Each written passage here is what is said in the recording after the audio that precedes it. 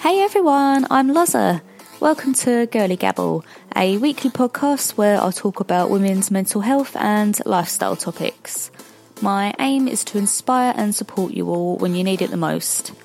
If there is a topic you would like me to talk about in one of my podcasts, please contact me at girlygabble.com or reach out to me on social media at girlygabble. Please hit the subscribe button to keep up to date. I can't wait to connect with you all.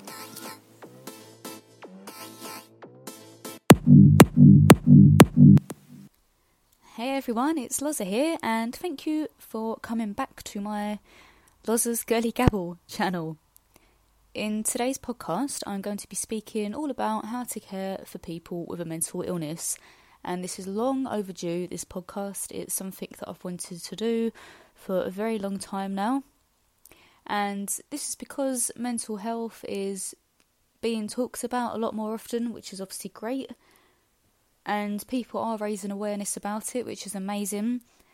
But I want to look on the other side of things, and for people who don't have a mental illness, but someone close to them does, whether it's a friend, a colleague, a family member, or just someone close to you in general, here is a few simple ways that you can care for them. Things that you might not have known that can really change their day. So here are a few little things you can do to help them. The first and probably the most obvious point is let them know that you're there for them. If someone is struggling and you can clearly see that they're depressed or they're not as happy as they usually are on a daily basis, let them know that you're there for them by sending maybe one simple message, or tell them in person. Just say, look, I know you're probably not up to talking at the moment. I can see you've got a lot on and you're not yourself, but I just want you to know that I'm here for you. If you want to speak, I'm here. I don't want to put any pressure on you, but just know if you need me, you've got me, okay? Worst thing you can do is to bombard them with messages or make them feel like you are hassling them. 9 times out of 10, anyone with mental illness will take a complete negative reaction to that, and they will cut you out, or they just won't want to deal with it, and they'll run away. And that's because you're pressuring them by sending them lots of messages, and you might think that it's helping. You're constantly letting them know that you're there for them, but actually it doesn't help. So try and just back off a bit and give them their space. And when they want to talk to you, they will, but they'll do it on their own terms and when they're ready. And there's nothing you can do that will change that. The more messages you send, the more they'll probably run away. And don't ever call them lazy. I've been called lazy a few times, and it's the most frustrating thing ever.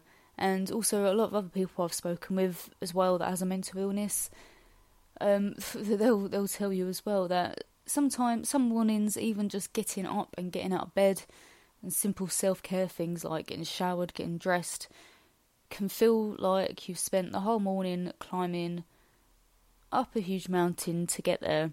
Simple things and simple little tasks can take so much motivation just to do that.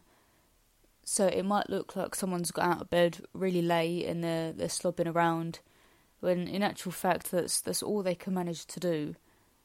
So please don't ever call anyone lazy that you know has a mental illness, because every day is a battle, and every day they are fighting with their own demons. They don't need to be told that they're lazy, because you don't know how hard they've had to fight just to get up and just to do what they're currently doing. So don't ever call them lazy. You have no idea what it is that they're going through. Just give them a bit of space and try and be understanding. If they're having a bad day, a simple text just saying thinking of you can go an awful long way. So you might think it's best to just avoid them completely, when actually just one small text saying here for you if you need me, or even better, a small gesture, such as buying them their favourite chocolate bar, can change their whole day. And it's amazing the difference it makes. Simple things like buying them a can of drink or giving them a compliment. Anything that's small and that doesn't take a lot of effort at all can just turn someone's day in the opposite, put it in the opposite direction. People can be having a really shit day and they'll just feel hopeless and they'll have no faith that anything's going to get better, and then someone can give them their favourite chocolate bar.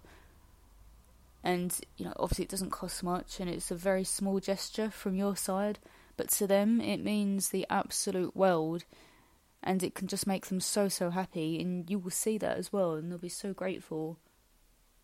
So small gestures go an awful long way. Sometimes people with a mental illness just need a hug. Something as simple as a hug. So always be hug ready.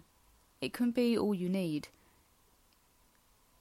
If someone's really depressed and they don't want to talk, they're not ready to open up because they know they'll get upset or angry, sometimes all they want to do is just feel that support and know that they're cared for just by someone simply hugging them. And that doesn't take a lot, does it, to hug someone? But it really can just mean the world to that person. So it's all about trial and error, I guess. Getting to know how the person that you're around that has a mental illness, how they cope, and the best things that you can do to help them. So not everyone's the same. Some people just want to be left alone completely until they're okay. Other people may want to be constantly reassured.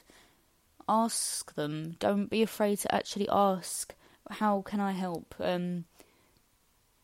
Or when they're okay on a good day, maybe ask them, next time you have a bad day or a bad moment, what would you like me to do, just so I'm prepared and I know for the future what I can do to help. And the fact that you've even asked them in advance what you can do to help will be a massive deal for them, because they'll know that you're taking the time and going through the effort to make sure you're ready to help them and care for them. Remember, it really is the little things that count. If you want to hear more weekly inspiration from me, please subscribe. You can also visit the blog at girlygabble.com or reach out to me on social media with the handle girlygabble. Thanks for listening.